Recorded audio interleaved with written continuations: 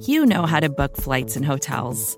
All you're missing is a tool to help you plan that unbelievable travel experience. That's why you need Viator. Book guided tours, excursions, and more in one place. There are over 300,000 travel experiences to choose from, so you can find something for everyone. And Viator offers free cancellation and 24/7 customer support for worry-free travel. Download the Viator app now and use code Viator10 for 10% off your first booking in the app. Find travel experiences for you. Do more with Viator.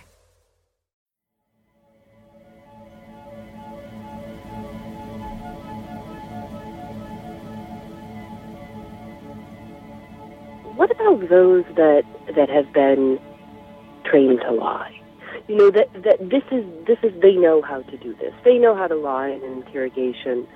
Is that possible? Are we able to train people to lie? Oh, people lie all the time. I don't know if you have to be trained. I think people learn as they grow up. There's all kinds of lies people can tell, right? You can tell lies about the past, the future, yourself, other people. You can lie for fun. You can lie to not be punished. You can lie because it's your job. If you're a professional working undercover, you have to lie. You can tell lies about what you did or what you will do. Those are all different kinds of lies. So in the context of when people are being questioned by the police, there's a number of ways in which a person could look, if they are deceptive, could look absolutely normal. Whereas a truthful person might actually be frightened of the police, and they, ironically, would look deceptive. There's this thought that if you want to know if someone is lying, you should be able to tell by just looking at them. That people give off signals of dishonesty. This is huge in TV shows like Sherlock and Lie to Me. Classic one-sided shrug. Translation, I have absolutely no confidence in what I just said. The body contradicts the words. He's lying. It feels so compelling that you should be able to recognize, fear, disgust, anger, sadness, and that these are universal expressions. And I think that it's true that around the planet, by and large, many emotions are expressed similarly by the facial muscles. Not entirely, but similarly.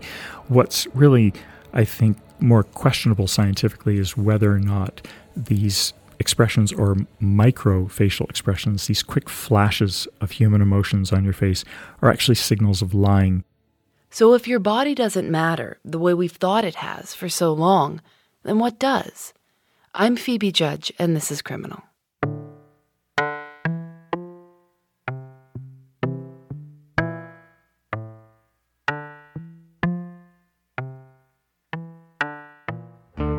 For 20 years, Andy Morgan has been studying human memory and deception. He's worked with the FBI, CIA, the military, law enforcement groups. And it goes without saying that all those people Morgan worked with, they really like to know when someone's lying to them. They will do some crazy, expensive, exhaustive things to find out if someone's lying to them. But what we're learning now is that a lot of those things they've been trying, they just don't work. We've been looking for physiological clues since the 1920s with the invention of the lie detector. This is the Reed Polygraph, a lie detector. In the past 20 years, an estimated 200,000 persons have staked their futures, many of them their lives, on this machine. The polygraph, as you know, is a device that records how fast you're breathing, sort of your respiration rate, and how much your chest is moving. They put tubes around your chest. And the general belief in law enforcement and within the polygraph community for years has been rooted in the idea that we call the fear and alarm hypothesis.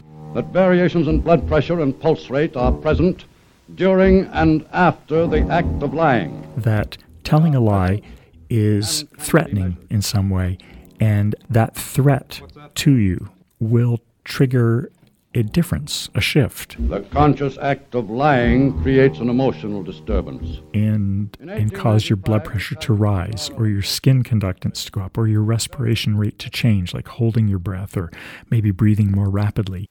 Now, it may not shock you that the polygraph isn't a perfect tool, but we were actually surprised to learn just how inaccurate the machine is. We actually know the polygraph, in the way it is mainly used, is not better than chance.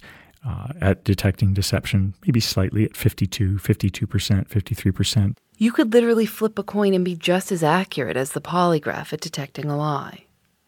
But the idea that your body gives you away is still very much alive. It's still being used in police departments all over the country. Cops are trained to read body language. Some investigators claim they can watch an interrogation with the sound off and know if someone's lying. But what Andy Morgan says is that when put to the test, people aren't any better at sensing a lie than chance. And if that's true, that we can't see a lie, that we can't hear a lie or smell a lie, or physically sense in any way when someone's playing us, then what do we do?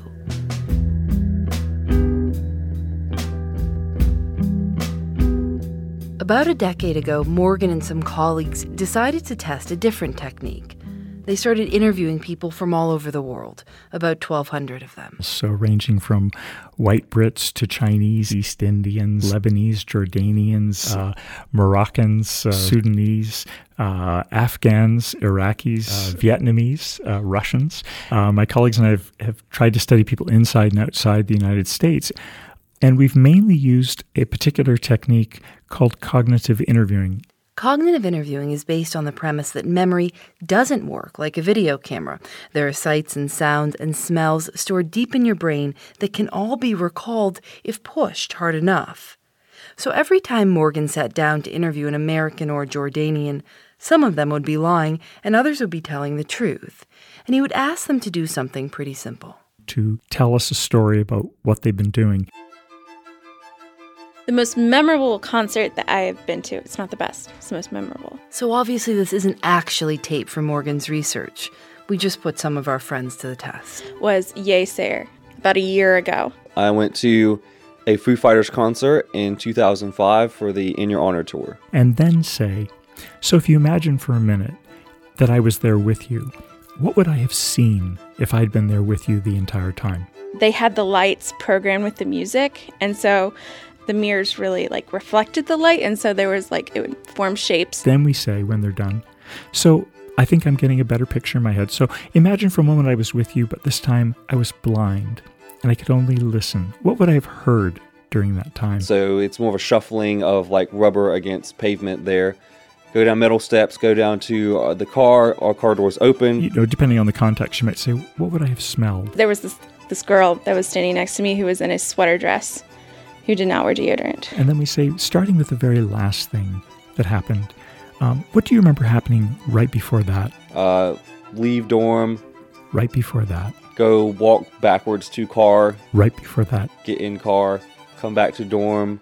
Kind of having them walk us backwards through their memory. Crunching guitars and awesome drum stuff. What's been found over the years in many studies of cognitive interviewing is that using those mnemonic prompts, those sensory prompts, what you would have seen, heard, smelled, thought, touched, or tasted, they trigger more memory recall. You get more detail. The picture becomes much more rich and complex without suggesting anything specific to the person you're interviewing. But here's where things get interesting. Turns out if you're telling a lie, a made-up story, even one that's well-rehearsed, you can't complete this interview, not without giving yourself away. If you tell a very simple lie, there's not much work till you go, I don't know, and you have nothing to say. Kids do that all the time. But if you're telling a story that's reasonably complicated and it's supposed to be believable, because if I'm lying to you, my goal is to sell you the story I'm telling you and then to leave before you figure out it's not true, or not to bring up anything that might lead you to suspect that it's not true. I'm trying to tell my story and stick to it. We find that liars are often worried that if they're inconsistent, they will be thought to be lying. So what they do is they tell you a story. So if I say, tell me everything that happened, they might tell me quite a wonderful story. I went to see Florence and the Machine. It was in the spring. But then when I say, so let's go back to the beginning. So imagine I was with you, what would I have seen? Heard, thought, smelled, touched, tasted, or walked through it backwards. The overall result is they have very little to say. Do you remember the car ride home? Not really. They will say things like, well, pretty much just like I told you before, and they will repeat very closely the same thing they've already told me, so that I'm not learning anything new. over time. The thing is, I don't even really remember. It's sort of like comparing a digital photograph of your house with the tree in the front yard and a child's picture of it, where there's a house and there's a tree and there's clouds and there's birds, but there's not a lot of detail. And what we tend to do when people tell us lies is I think we fill in the blanks. And that, Morgan says, is where the problem lies. We fill in the blanks because, of course, we want to believe people. So Andy Morgan's challenge was to find a way to take these interviews and analyze them without filling in the blanks. To do this, he had to put a little distance between himself and the interesting person telling the story. The way we've analyzed that in most of our studies is we record the interviews and we do a transcript, and we let the computer just count the number of words that comes out of a person's mouth in the interview and the number of unique words that comes out of their mouth. So if you think about the phrase, one small step for man, that's one small step for man, one giant leap for mankind, one giant leap for mankind. There are 10 words, but you've used 1 and 4 twice. So there's only 8 unique words. As you're thinking harder about monitoring what you're saying, it has the side effect of reducing the richness of what you have to say and shortens the thing that you have to say. All the computer is doing is counting those 2 variables. And when we sort people based on those 2 variables, response length and unique word count, the computer's right, typically 80 to 85% of the time. Whereas our professional raters, whether they come from Homeland Security or the FBI or the DIA or other intelligence groups or law enforcement, our human raters are rarely better than 54% correct.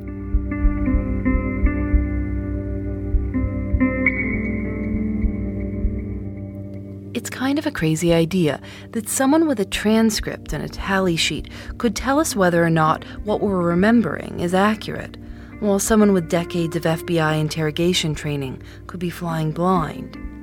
And this idea could have all sorts of huge implications. Think about a jury. A jury is just a bunch of people trying to figure out who to believe. But people, according to Andy Morgan, are terrible at figuring out who to believe. Isn't it possible that a juror with a transcript of the trial who's never laid eyes on the accused might actually do a better job at figuring out who's lying, who to trust? For Andy Morgan's part, he's glad our bodies aren't the end-all be-all.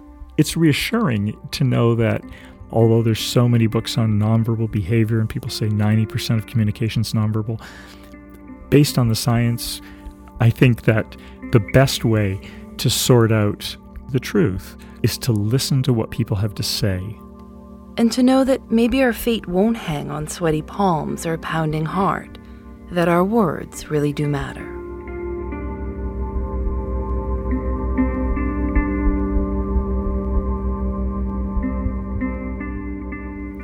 Thanks to Andy Morgan, who's a forensic psychologist at Yale. And just in case you were curious, during his interview with us, he used more than 7,200 words, and enough unique words to make us trust he wasn't lying. The show is produced by Lauren Spohr, Eric Mennel, and me. I'm Phoebe Judge, and this is Criminal.